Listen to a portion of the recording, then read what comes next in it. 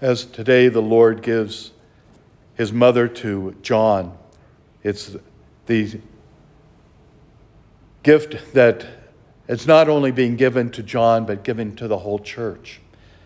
And for so many outside the Catholic Church, they don't understand that concept of Mary's incredible gift that has been given to the church.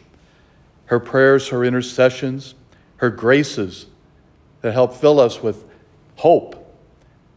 To imagine what she must have gone through in those last days of her son's life.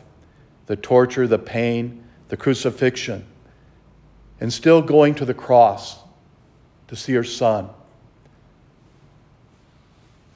For us to imagine what that must have been like is beyond belief.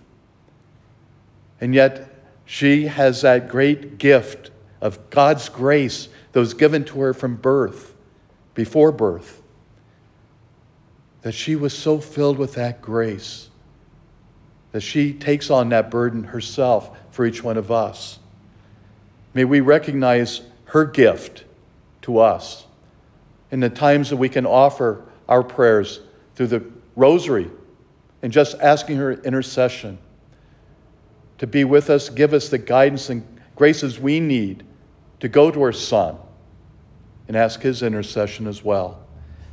May the Lord open our hearts to the blessings and graces that we can offer to one another, providing God's presence to one another as a sign of compassion and grace and love.